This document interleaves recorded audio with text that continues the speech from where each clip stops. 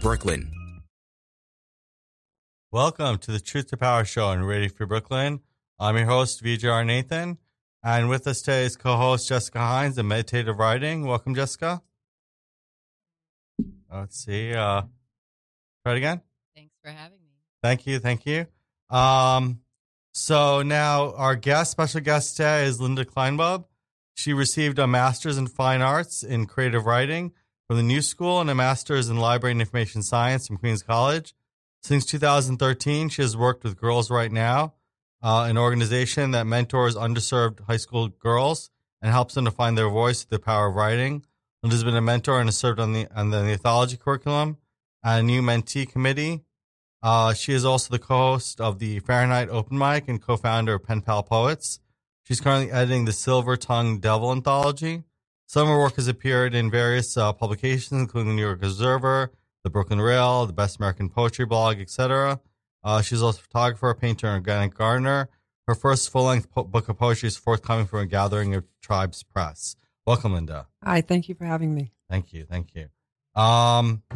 So why don't we start the conversation off with your poetry and your practice and what your major themes are and all this kind of stuff, like what the upcoming book is going to be kind of presenting.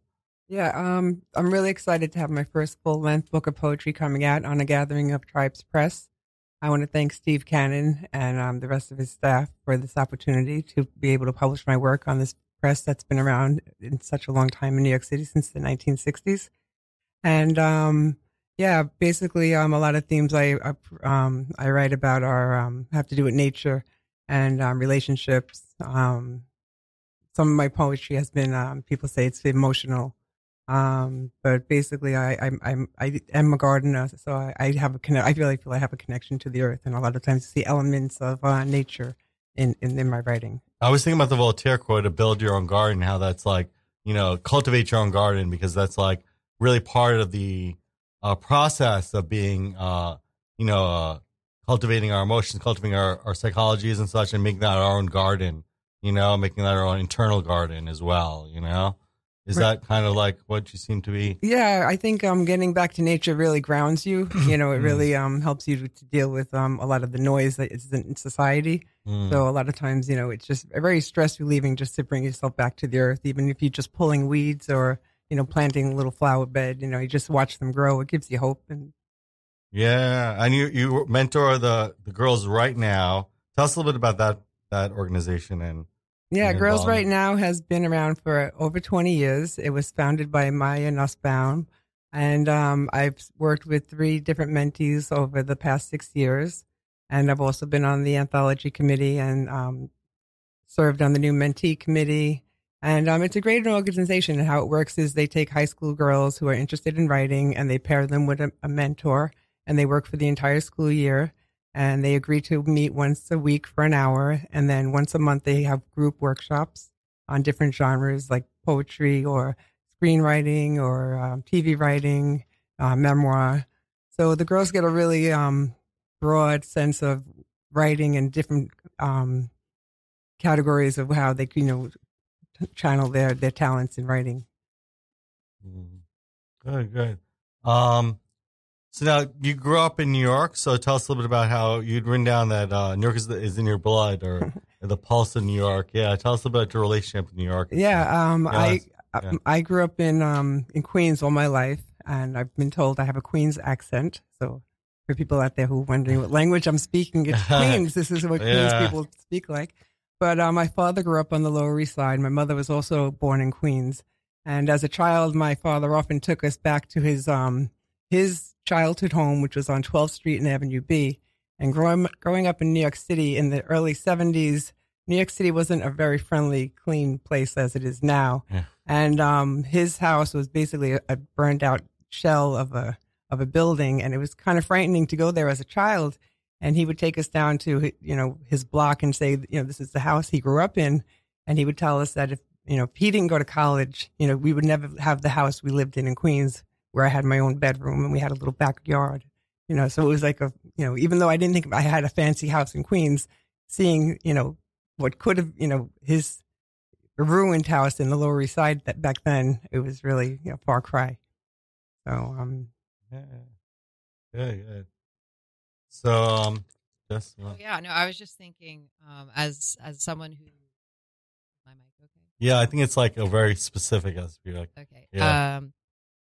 Someone who I came to New York in 2001, and even in that time, I feel like things have changed so much. And as a writer who's constantly writing about my environment, I can't imagine being able to have like an entire lifetime in this city that is so changed so much.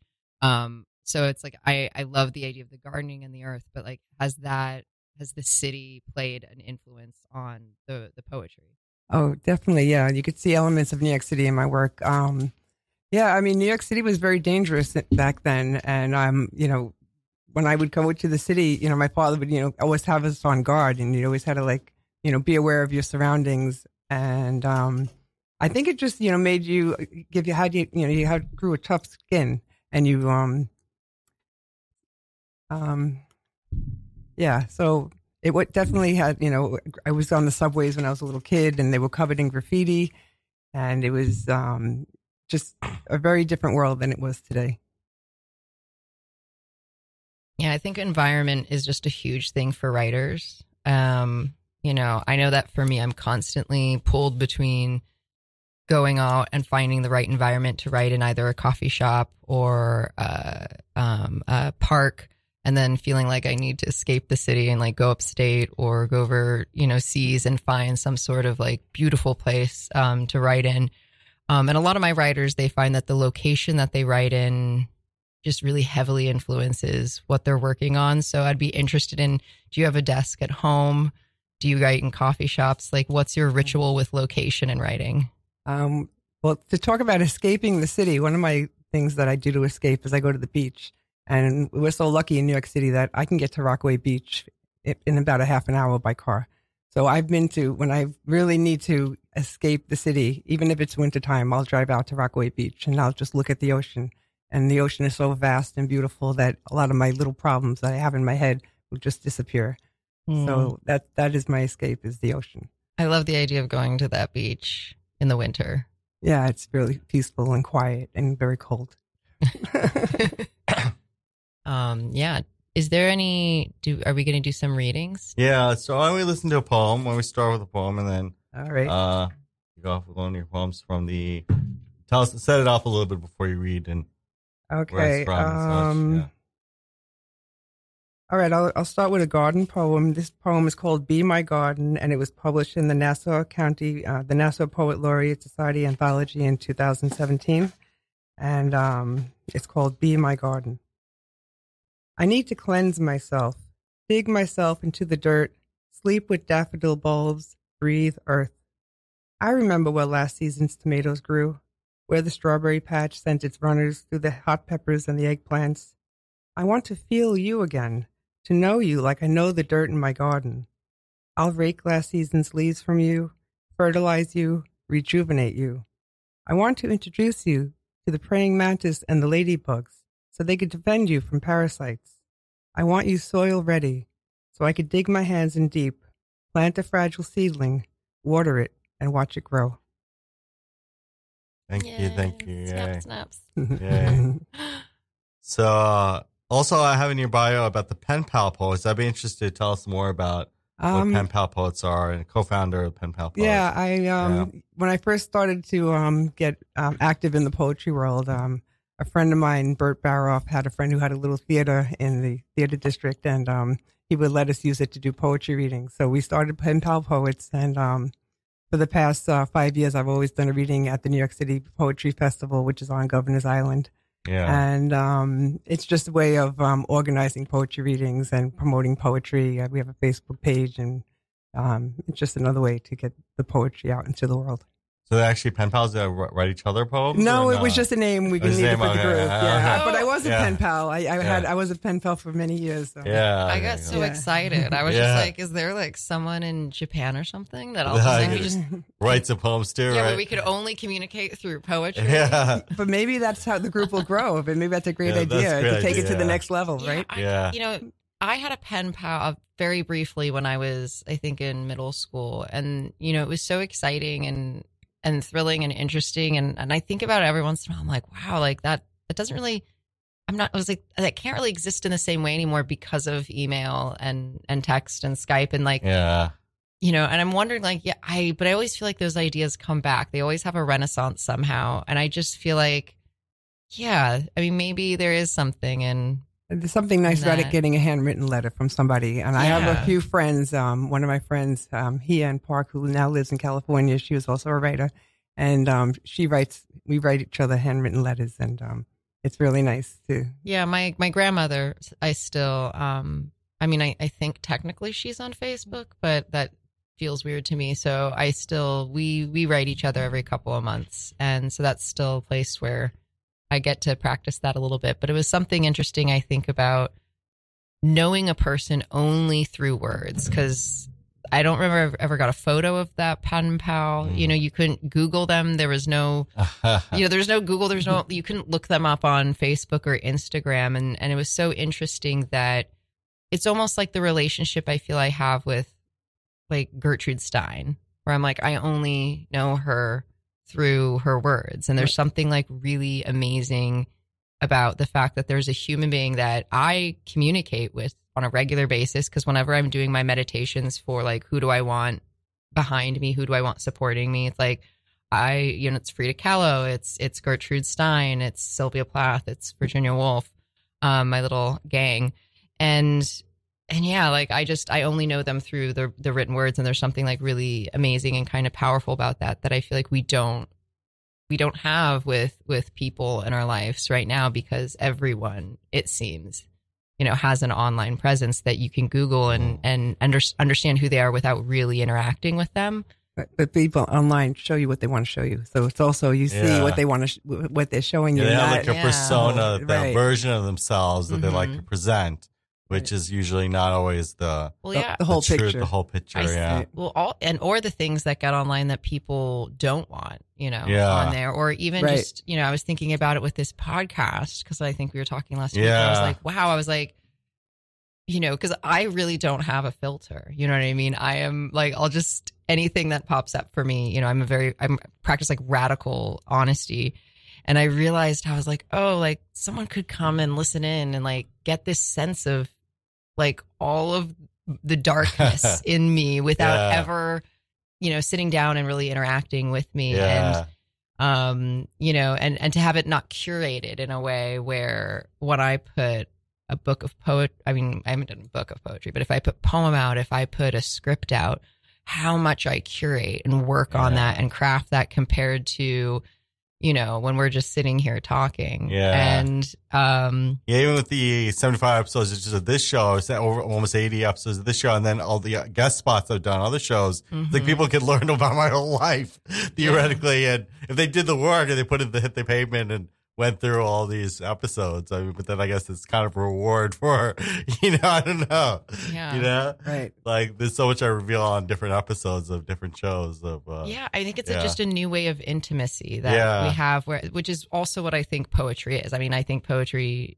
is probably the most intimate thing that you can give someone. I know for me, like there's only been one person in my life that I've ever written a love poem for and given to, because that's how vulnerable that feels to me. But I don't know. I mean, do you feel most comfortable with showing people? Is like poetry like getting naked in front of people for you, or is it like where you fly?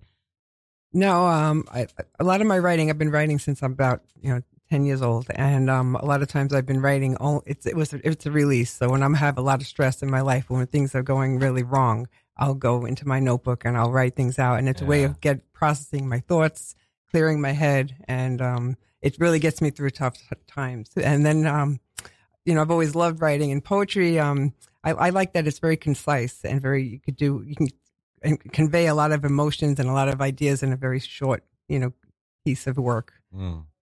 Yeah, I think that for me also, I think that people tend to realize that when you marry the emotionality with the emotions and the processing with the craft, then it actually helps. It's almost like a therapy kind of the way to guide those emotions within a structure, and you're able to figure out, how can I guide this towards something that can be appealing to our reader and connecting with the reader, so that then you're able to pull yourself into that tribe and you're able to guide that emotional life into a form. Right. Do you feel that way? Yeah. I mean, if you could write something and you connect with another reader, then your work comes alive. Yeah. So, I mean, anytime somebody else gets what you're writing, I mean, then you, as a writer, you're doing your job. Yeah, exactly. Yeah. I think it's a combination of like connection to self and then finding that connection to other people. That it requires a certain amount of presence and listening, both to like listening to like what's going on inside of you, and then also like listening, to what's on the page and listening to the, your audience listening to you. And I think that's one of the things that's most therapeutic about writing is just the mindfulness of it. The idea that you can become present enough to make an actual connection, be it with yourself or with another human being. Because I feel like so much of my journey in my life of like all of the ups and downs of my mental health and of my relationships, so much of it really just comes down to connection. And so much of, I think, the pain that we feel is almost always stemming from a feeling of not belonging or not connecting. And so I think that's why if you write, if you create a poem, like you experience that connection, even for a tiny little brief second, and just that brief little release, I think just like gives hope to the body and the mind of like, oh, like this, we won't stay in this pain forever. Right. There is a place beyond the isolation, or at least for me, that's what I really felt, that I was always so isolated and I felt like I didn't belong anywhere. And when I first wrote a poem, it was the first time I felt like people looked at me and saw me and that I was useful to them somehow. Right.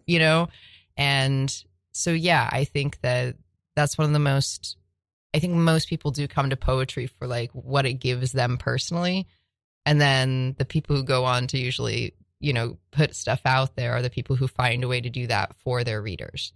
Right. And there's so much, I mean, poetry today, it's such a diverse field. So anybody who is looking can really find what they're looking for. Yeah. I feel overwhelmed by, like, there's some times where I'm just like, I look at a poetry section or books and I'm just like, I don't know. Cause like, I don't connect with all poetry. Like, I'm not that person who sits down and is like, oh my God, I love poetry. Like, I hate most poetry. Yeah. Or I'd rather say there's a lot of poetry that I'm like, I'm sure that there are people that connect to that. I don't personally. But I think that's like anything. I mean, you probably don't like every food, or you don't like every song you hear is not your favorite either. So I think just with anything, the more there is out there, the more you're going to say, well, I like this, I don't like that. But when I read like poetry, generally speaking, I feel like a lot of times the reader's locked out of the emotional interior. Mm-hmm. So I just feel like I don't really get, especially when you read a poem out of context of a collection. Mm-hmm. I just feel like, it's not always accessible to knowing where the interior is, unless there's a real effort on the part of the poet to be like, I'm going to make this accessible. I'm going to let them in, let the reader in, and find some kind of point of entry which is general enough for that people have some connection with it and they can understand the rhythm and vocabulary, right? And then can kind of get into it through there. I think The Garden is a great way to allow your reader to have an entry point in, and then from there leapfrog into the emotions and the vulnerability and such. And I think, I think just, understanding that everybody's human and everybody feels pain and everybody feels love. Everybody knows heartache and heartbroken, be having a broken heart. So I think just knowing the universal things that make us human, and then being as a poet and being able to, use that in your writing and to find things. And then, a successful poem is something that does relate to some, people. When I started writing, I never was a spoken word person. I write my words and send them, thousands of miles and have somebody read it and get what I was writing, and then when I got into being, poetry in the New York scene, then doing readings became a big part of it. And, that's a whole other thing is, performing your poetry to get in order to connect as you're reading it. Yeah. And it's so funny because I actually, most of the poetry that I've done developed more from spoken word, where, there's poems they're not even written down, because in my meditative writing class, the way we share at the end is everyone reads a random sort of plucking of bits from the exercise that we've done. And then I have a very specific way in which I'm like, you listen and you write down like what your what those words conjured up in your unconscious. And we just write down what our truths of other people's truths was. And then at the end, I perform my list, as spoken word, as it's this poem that we all wrote together. And so most of those things, it's like they're poems that are written, they're created in the moment of like me looking at the words that I have on that page. And like, those are poems that thousands of poems now that I'm like, I don't even have written down. I think I have most of them recorded in my archives, and I would have to transcribe them. But for me, like most of the poetry that I do now is this like space between the page and myself and then the people listening. And so, yeah, I think it amazes me how many different forms of poetry there are. And I think if there are people who maybe are like, poetry's not for me, then it might be good to just wander into a place and just start asking people like to introduce you to the different kinds of ways. Because I also find that there's some poems I feel locked out of, and it makes me feel no one wants to feel stupid, and it's an experience I had also when I first started traveling, and I would go to all these art museums, but I would feel like crap. And I'm like, I feel like I just don't understand because I'm not a fine artist really. And I haven't studied fine art. I didn't study art history. And before people kind of gave me permission to like have a relationship with the art and look more about like what does the art say to me rather than like what was the artist trying to do. And I do think that that's something for writers to think about, is like, what is the entry point for your audience for your piece? Or if you want to make it really hard, if you want to lock that house up and not have a front door, then that's your prerogative. But I always find that metaphor is the easiest way to invite people into my work. I mean, you mentioned, you go to an art museum, you say like you don't get the art, but I think, you don't have to really understand what the artist was doing. I think if the art that you see makes you feel something, then the artist did his job. So if you could see something and be moved by it, you might have a totally different experience than the artist had, but if you get any kind of emotional, any kind of feeling from it, I think then the artist did his job. Yeah, I think that's just something where I just see a lot of people who they don't value their experience. They think that if they don't understand what the original creator was trying to do, that it's not for them. And it's like this place of not validating your experience of the art. And I think that's just so important, that if I look at a piece of art, if I read a poem and I say, for me, this is about my childhood in California on that lake, and the author's like, no, this is about this. I'm like, no. Like, my experience of your art is completely valid. Right. Yeah. My opinion doesn't matter. Right. Especially my critique doesn't matter necessarily. Right. But, and that's true for anyone. Anyone's experience of a film is valid. And I wish more people, because I think it scares people off from creating art sometimes, or getting into it, because they think, oh, I don't know enough about film to write a script. And I'm like, if you know what it likes to have your heart broken, if you know what it's like to want something from someone else and pursue it, then you absolutely have everything you need to write a screenplay. But I hear that a lot in younger writers coming up, of this feeling that if they only knew intellectually or more information about something, that then they could create in that world. And, I'm just like, wisdom comes from experience, and information doesn't help you as much to create art as much as wisdom does. It's true. Wisdom does come from experience, but I think, learning your craft. So for a filmmaker to keep, again, going to classes to learn, I've been studying poetry since I was in college, in my early, when 18, 19 years old. And I'm still, taking classes and still studying poetry, because I think you're always learning. I don't think, to say, well, I went to school, I'm done learning. Then it's almost like you stop living. I think, the more you learn, the more it just increases the world around you and expands your horizons. Yeah, speaking of all this, it makes me think about how the essence of a piece of art or a poem can't be reduced to a summary or any other way of communicating it. Because I think that when people are kind of used to the idea of, looking at a work and being like, well, what is, and needing that cliff noted version of it, doesn't capture. And then this has to do with the education system, how we kind of question or ask questions about works that seem to make it into something other than what it is. We have this standardized testing that reduces the work into, answering Right. questions about it. So then it really destroys the appreciation of the work as it is without requiring the intermediary step of like, well, what's the through line, or what's the takeaway, or what's the, what's this, instead of restating the essence of it, instead of looking at the work and its aesthetic and full blown, language usage and all this kind of thing, we have to then create an intermediary step instead of accessing the work directly, Right. Yeah. I mean, yeah. Well, that's something I'm interested in, because I'm very familiar with criticism or reviews in the theater and film world. I have not interacted with that as much with poetry. So Yeah. is that a thing in the poetry world as much as it is in theater and film? This idea of like poetry criticism, Well, I mean, or I meant review? specifically in regards to the education system, the Mhm. way that it's taught. Like, even when I was doing, I did an English BA and I went into teaching.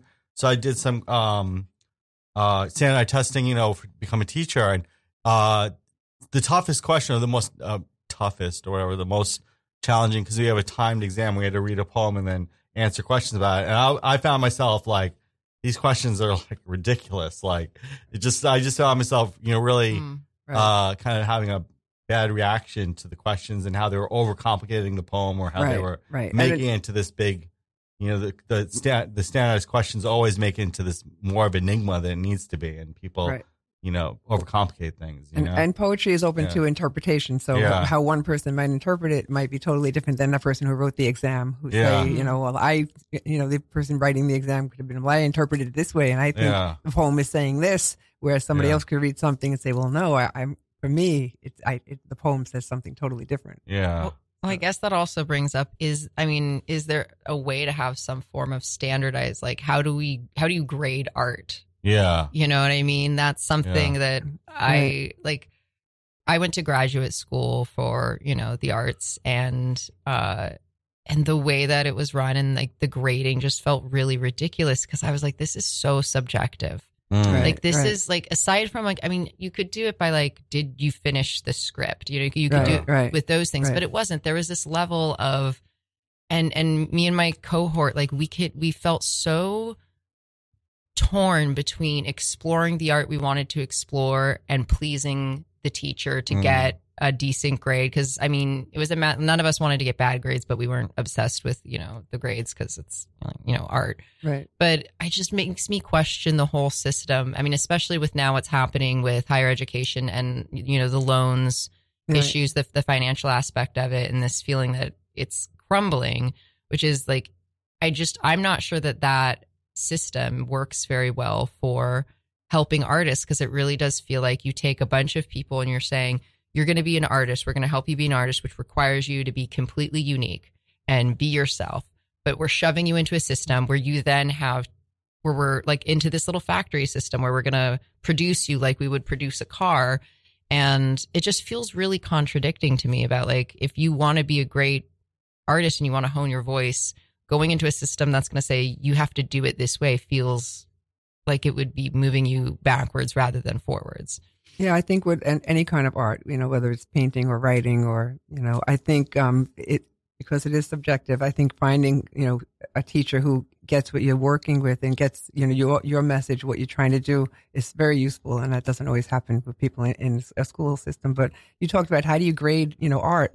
And when I was in undergrad, I was a computer science major, and I took a lot of poetry and art classes for fun because physics and calculus was very hard.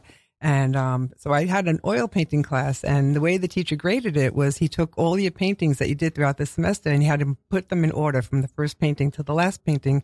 And he wanted to see if you grew as an artist. So he was able to see, like, did you incorporate more color as the semester went on? Mm-hmm. And so it wasn't like, was it good art or bad art? It was like, did you learn anything? And did your art grow in the time you spent in the classroom? And I think that was, a good way to kind of judge somebody. Yeah. I think growth or development, I think is a much better way of looking at that. But that's what I think it is like beforehand, we were talking about the importance of finding a mentor that works personally for you, or a teacher that like, you're like, oh, this this person's approach works really well for my art and for my voice. And I think that's what scares me about, a system or university where you don't get to meet or choose the teachers necessarily before you go in there, and you can't, or at least in the smaller programs, like the program I was in, like there was absolutely no choice of the teachers that I worked with. Right. Like they were like, there's no choice of classes. Like Right. This is your schedule. These are your teachers, and that's it. And I wish that I'd taken the time to research those people and to find a way to connect to them and ask to speak with them Right. before I signed away financially, like the next 20 years of my life Right. Yeah. to work with those people. Well, And I think that's good advice to anybody who's going into a program, especially a program like that. I could say the same thing. I wish before I went into my MFA program that maybe I researched more of the teachers I was going to work with. I mean, I thought I did research. I tried to read, a little bit of all their work, but in hindsight, I think, finding someone who you really connect to. And now when I look for, when I want to go to a workshop, I look for a writer that I admire, and I'll seek them out, and then I'll work with them, and that's useful. yeah, I think that a lot of times people go to those programs because they want structure, and they want, at least the writers I've talked to, when they are like, I'm thinking of going to grad school, and I'm like, all right, what brought you to that decision? And they're at a place where they're so frustrated that they want to be at a different place with their art and in their career as an artist. And they think, oh, well, if I go into this, it'll be a year to 3 years and my life will be structured. And then afterwards then I'll be happy, Right, then I'll be right. done. Then I'll have, and If someone has no, if they have no structure before they go to school, going to school will give them some structure temporarily while they're in school, but basically their life will probably go back to the way it was before they were in school. yeah, that's one of the things I give them. I'm like, listen, I'm like, once you leave, you're going to be back in the wild. So it might be good to work on that before you go, so that, when you get out. But I do think because of that, there's such a desire to want the dream of, then I'll go to grad school and then everything will be okay. And then I'll know I'm good. And then, I'll get the gigs, that there's a blind spot to questioning, like, is this actually the right program? Is this like the right institution? Are these teachers going to be good for me? Right. And really, you don't know. I mean, I don't think anybody Yeah. gets to really say, well, I know this program is going to be perfect for me. Yeah. And I think Yeah. that there's also the idea of looking at someone's resume versus understanding how they are as a teacher and whether they're good for your voice. Because I know I looked at like the resumes of some of the teachers, and I was like, oh wow, Right. But that, just because they were nominated for that award doesn't mean that their writing or their artistry is going to connect with my artistry. Right. And so those are just some questions that I think are good for people to think about before deciding to, allow someone else to shape your work. Because I do think that mentor-mentee relationship is really, really important. And I think that sometimes people don't, and there's a lot of power in it. Like when you go into a classroom, you are surrendering to that person, and their validation or not, just chemically wise in the brain, what it does for your work. I think the other thing about being in a program, let's say like an MFA program, is not only the teachers you work with, but all the other students are also writers. So you're really expanding your network just by being there. Yeah. And if you're working, when you're in the school and you're working your program properly, you're really using all the things available to you. So you're, using, other students to learn more about your craft. Reaching out to teachers beyond the teachers you have in the classroom. And I think that's something students should know is get very involved. If you're paying a lot of money for your education, don't just sit in a classroom or don't take an online class and stay in your house. Get involved and meet as many people, get involved as many ways you can, because that'll just build, your character in your craft and help you to grow. The fellow writers the people in my cohort, like I learned the most and I got the most out of the other writers and the actors and directors in my program. That to me was the most valuable thing that I got out of my master's degree. And so, yeah, really knowing that the people sitting next to you around that table might be the most valuable allies that you have for your writing and for your career.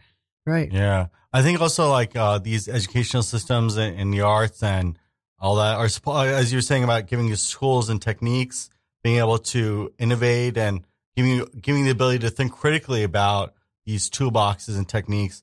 So one thing I would explore is like what specific techniques and tools have you gained, and what kinds of tools and techniques do you use and you want in your writing? And Well, basically, like I said, I've been writing practically all my life, but I always, loved poetry very early on. I always loved poetry. And when I started taking classes about 10 years ago, one of the first classes I took was Forms of Poetry with one of my mentors, Star Black. And basically that was all the different forms, like a villanelle and a pantoum and haikus and learning the structure of a form poetry helps you to really kind of hone in on the writing that you're doing, because you have to kind of make the writing fit the form. And it could be challenging to some people, but for me, I kind of like it. It's kind of like applying like a math problem to your words and getting everything to come out to, And it's exciting when I have a form and I could, create a good poem using the form like that. So that was my first way I got involved. And then the other thing about, being in an educational system is being exposed to other writers. I mean, a really good teacher will, during the course of a semester, introduce you to many, many different writers that you might not, ever have read before. And some of them you might not, love, but just to be aware of the different things out there in the world of writing helps you to grow as a writer. Yeah. Now, do you have another poem that maybe is in a form, or and if you have something in the form, or maybe that might be a good dovetail to if you have something that's in the form. I have a haiku. I don't have it in, okay, so this is a haiku called July. Crescent moon overhead, banjo heard from neighbor's yard, fireworks at dusk. That's a haiku. Thank you. Here, read it again. July. Crescent moon overhead, banjo heard from neighbor's yard, fireworks at dusk. Thank you. That's so great for capturing a moment. Yeah, thanks. But I'm happy to read another poem if you'd like to hear it. Yeah. I'll read the poem I have in the Girls Right Now anthology called Control B. This is the 2019 Girls Right Now anthology. It's called Relic. Okay. Relic. We rush about gathering pages. What colorful lament leaves regret? Leaves we meant to photograph. We gaze up looking for stars, building the sun. The equality of secrets positioned, pruned and tied neatly along the fence. Task at hand becomes a distraction. Phone calls unanswered, voices unheard, messages unread. Is there a serenity in the steps you shuffle? And what comes of the pages, myths of scorn and greed, blanketed in the silence of memory lost? We return again to meditate as we move along underground tracks through underwater tunnels. We gather again, a scrap of ideas, a phrase of prayer, a creation we made, our ancestors' assignment remembered. What will be remembered? In this rhythm beaten down, generations lost, a faded photograph, only to be slipped between the pages, folded from book to be passed on to future relations, still unknown, still unconceived. Held on by tradition, held on by a string, held on until your grasp fails. Let go. Are we left empty-handed? What imprint in the dust? Thank you. Thank you. Yay. We're doing snaps now. I am doing snaps. Yes. I love the snapping. Yeah. Great. So, tell us a little bit also about the process and kind of like, and go a little bit to that and well, I'm always writing, so I always have a notebook with me, and I'm always writing and writing. So, and a lot of it doesn't turn into poetry, but the best poems are just the poems that you just write, and all of a sudden you're like, wow, did I just write that? Look at that, and sometimes that happens, and that's wonderful when that happens. But other times, you'll write something and it might come out of an emotional situation you're in, and then you say, well, there's something here. And then you'll pull it out and type it up, and then you revise it, and then you'll read it out loud at a poetry reading, and then you kind of get feedback. And then when you hear yourself read it out loud, you might tinker with it again. So some of the poems that'll be in my upcoming book, I've been working on and revising over the past 10 years. Some poems, once they get published, I consider them pretty much done and I stop working on them. But then there are some poems where you always think, well, there's something about that that's just not perfect yet, or it's just not the way you want it to be. And you keep tinkering with it. And so, sometimes that work is never done. And then, finally, after years and years, like, okay, I think this is what I was trying to get to it in the beginning. So just to keep working at it. Yeah, nice. No, I agree that there's something magical. Like I just feel like everyone, like maybe every 50 poems, like one will just like fall out of me, and I'm like, oh, fully formed. That's it. But I get so excited about it, and I'm like, oh, that was so easy. But then I immediately talk to myself, and I remind myself, Jessica, this is only going to happen like once every 5 years. That's when the muse comes, and and I'm like, just remember, like, but I think that every poem in between is like the artist learning and getting to that place. I think it's like a vending machine. Like there's like 25 Frito-Lays, and then there's a Snickers bar, and you're just like, and you just have to keep working through, and that, your art, the connection of the artistry and the honing of the craft comes together, that just like you hit that one little plateau, and for a moment it goes, okay, here's this gift, keep going, and then continue up the mountain. And that each of those poems or pieces in between that you tinker with, that you really work hard on, like because of that hard work is why that other poem could just kind of fall out of me. And so I'm grateful for the ones that I work hard on, and I'm grateful for the ones that kind of fall out of me. And right, and sometimes you go work on a poem and never get it the way you want it to be. Oh yeah, I mean, like Leonard Cohen's Hallelujah, the lyrics to that song, I think he worked on it for 20 years. Right. And he didn't even get it right. Jeff Buckley got it right. Right. Walt Whitman was revising Leaves of Grass for his whole life. So, right. So, he was from one of America's, most celebrated poets. And, he was writing and revising. And I think that's a good thing for people to think, is that if you're struggling with your writing, just know that you're with Leonard Cohen and Walt Whitman. And, like I just find recently a lot of writers feel like there's something wrong with them because they're struggling or because they're working on, and I'm like, the struggle is kind of like the job, you know? Exactly, right. And making peace and finding joy in the growth of that, and in that, but like, I just get scared when people say like, I just wish it was easy.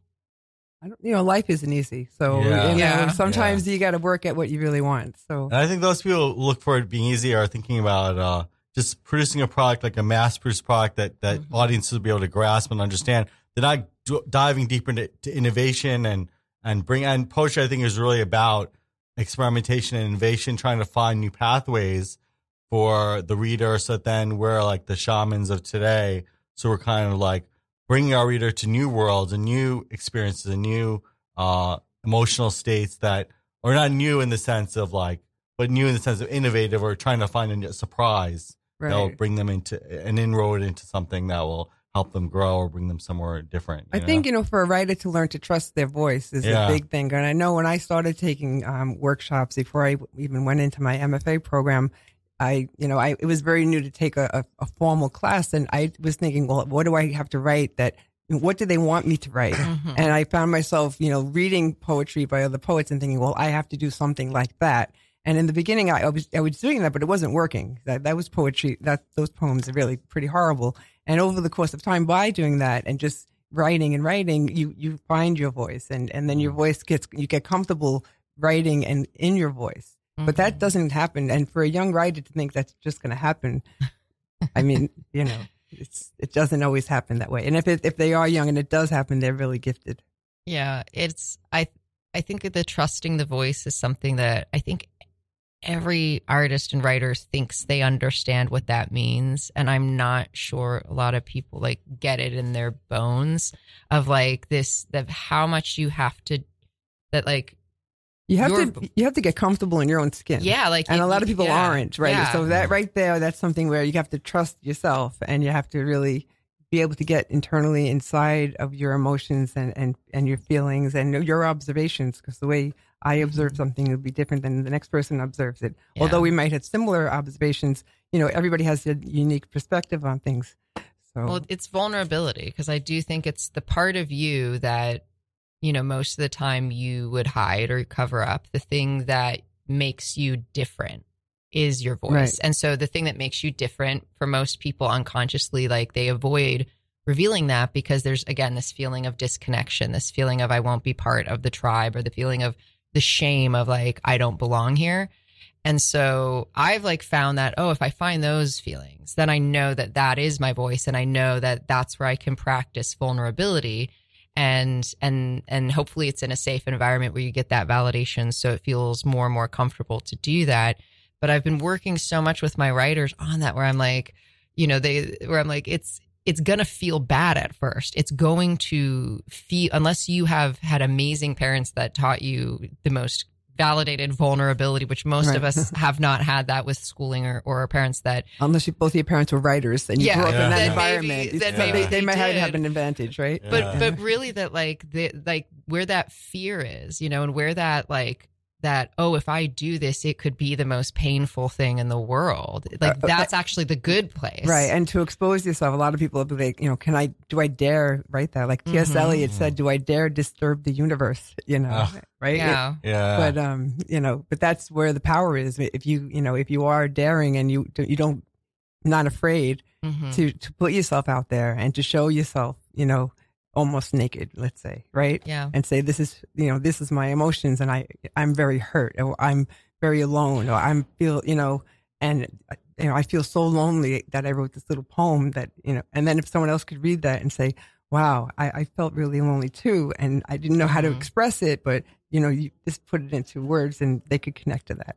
Yeah, I think also beautiful. It has to do with, again, the bringing the reader through these places of vulnerability, and they bring them to healing, to a place of understanding of like kind of, it's for us to navigate ourselves through these difficult, treacherous waters, so that then we can then find a pathfinder for our reader to be able to find a way out of, or not out of, but through, or process through and such. So we have to kind of, the burden in a way is on the writer to be able to find some kind of outlet or find some kind of pathway. Life is so mysterious, and there's so many things, we really don't understand. Yeah. And we're just here for a very brief period of time. Yeah. So, if we can capture a bit of the human experience, and share that with one another, the humanity of us all.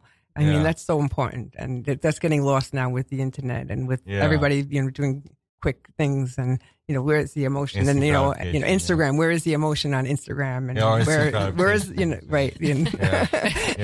I think it's mostly people having emotion at, Instagram. Actually, like there's actually a lot of research coming out about feelings of shame with Instagram, because there's this there's people that are portraying their persona online, and it is so poised that.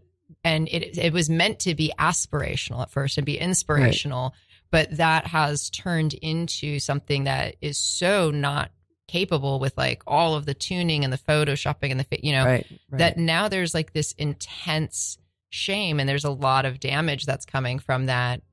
Is because people don't realize that what people put on Facebook or Instagram is what people, unless there are some young people who put things on the internet that they don't realize that the whole world will see it, and then they regret, that they put those photos or whatever. But, people like, I understand what you're saying, because, I promote my writing on Facebook, and when I have a writing event, I'll put that on Facebook, and, but that's not, that's a big part of my life, but that's not my whole life. And that doesn't mean I'm having, I can have a bad day, or that I'm worried about something, or I'm dealing with, a sick relative, that stuff I don't show on Facebook. So people say, wow, it's so exciting, you're writing. They think it's bigger and better than it really is. But I'm like, when I go home, I'm still dealing with the sick relative, and I'm still, other. I have the normal things that everybody else deals with, like the subway and the crowds and everything. Yeah, it's just so interesting how like before, like most of like the images that we saw were advertisements. There was companies behind them, and there's a way to almost hold responsibility. Those forms for saying like, you don't like, that's not appropriate, or might be damaging, or them. But with social media, like you have the ability for people to reach just as many people as the big advertisers, but without any monitoring, essentially, without anything coming in and saying like, this might actually not be healthy for massive amounts of young people to be watching. Like, like similar with YouTube and what they're going through right now, where it used to be like, if you saw something in a movie or on TV, there was filters that had to go to. There was a curation of what is going to at least do no harm for, and that's something that we no longer have anyone kind of monitoring and doing that. And so I just think it is interesting. And even I've had that where I used to just use Instagram for travel photos because I was like, it's a good place to store photos. And I didn't realize that I'd run into friends or writers and they'd just be like, oh, I'm having such a hard time. Oh, but your life is perfect and you must be doing. And I was just like, crying in Budapest for a week because I was so lonely and I, you have a nice few pictures that are really nice, but nobody knows the whole story, right? Yeah. And I didn't realize because I just thought oh, my fun travel photos. I didn't realize that there was a narration going on for some people that, that made them feel like their life wasn't good enough. Because I was like, what? I was like, you have this amazing marriage and you have a dog. And I'm crying in Budapest trying to meet people that speak English because I'm there for 6 weeks and I'm lonely as hell.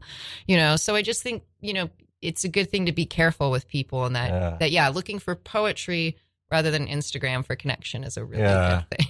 Good. And also, Linda, I know that just as we start to wind down, just a few minutes to talk about a life-changing event. I understand you were on a reality TV show and all this kind of stuff. You talk a little bit about that and just talk about how. In 2007, I had the opportunity to go on a reality TV show called 10 Years Younger. And I got new teeth, which the radio audience can't see. But basically, they sent me to a cosmetic dentist and they sent me to Christy Brinkley's dermatologist, Dr. Patricia Wexler.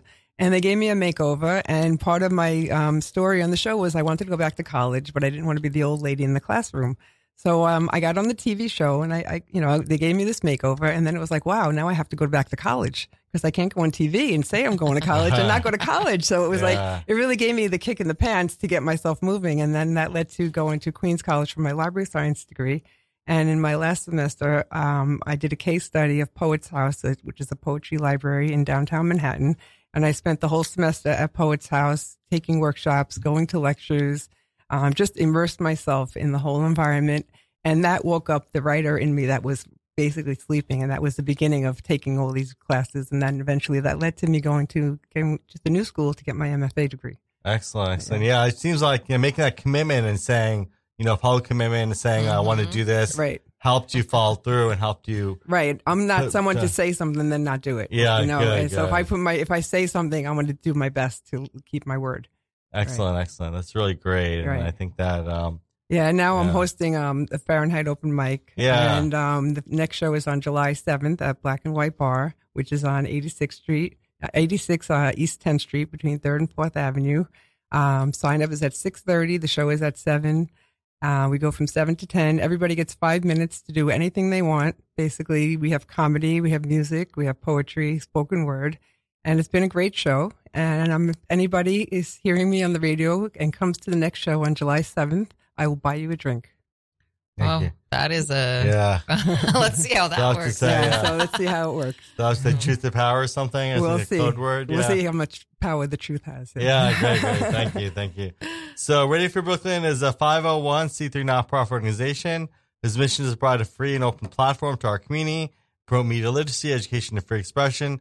We rely primarily on donations from listeners like you. So to help support our mission, we invite you to make a one-time donation or monthly pledge at readyforbrooklyn.org/donate. Or you can go to readyforbrooklyn.org/truth-to-power to sponsor this particular show. Every cent helps us continue to stay on air. So please support independent community media by pledging whatever you can afford. All contributions are tax deductible to full extent to the law. Again, it's readyforbrooklyn.org/donate. Ready for Brooklyn is proud to announce that they're launching a local teens after-school program for local teenagers to media literacy through media making using a hands-on approach guided by local professionals. If you're interested in participating or donating to this program, please go to readyforbrooklyn.org/afterschool. And remember, all donations are tax deductible. If you're listening to us on your computer, please free yourself up and go into our mobile apps for iPhone or Android, available in the App Stores for iPhone or Google Play Store for Android. And so now, we'll give some last calls, and then I believe Linda had selected a song for us to play as our out song. Just pull that up. Meanwhile, Jessica, do you have any last comments? No, I would say thank you to all the poets. Poetry was my entry point into writing and helped heal me so much. And yeah, if anyone wants to do some meditative writing or work on a screenplay or a play, you can find more at meditativewriting.org. Great. Also, I have a reading on July 10th in Vintage at 7:30, I believe. Postofqueens.org you can go to. 7:30 in Vintage in Astoria, Queens. Please hope to see you guys there for a reading. And and Linda, you have anything last? Well, the next Fahrenheit open mic is on July 7th, and I'm also curating 3 readings in 6 BC Botanical Garden, which is on Avenue B and 6th Street with my friend Philip Giambri, and we're going to have 3 readings this summer. So if you check me out on Facebook, you'll get that information there. Thank you. So we're going out with Just Like Heaven by The Cure. Thank you. Thank you, VJ.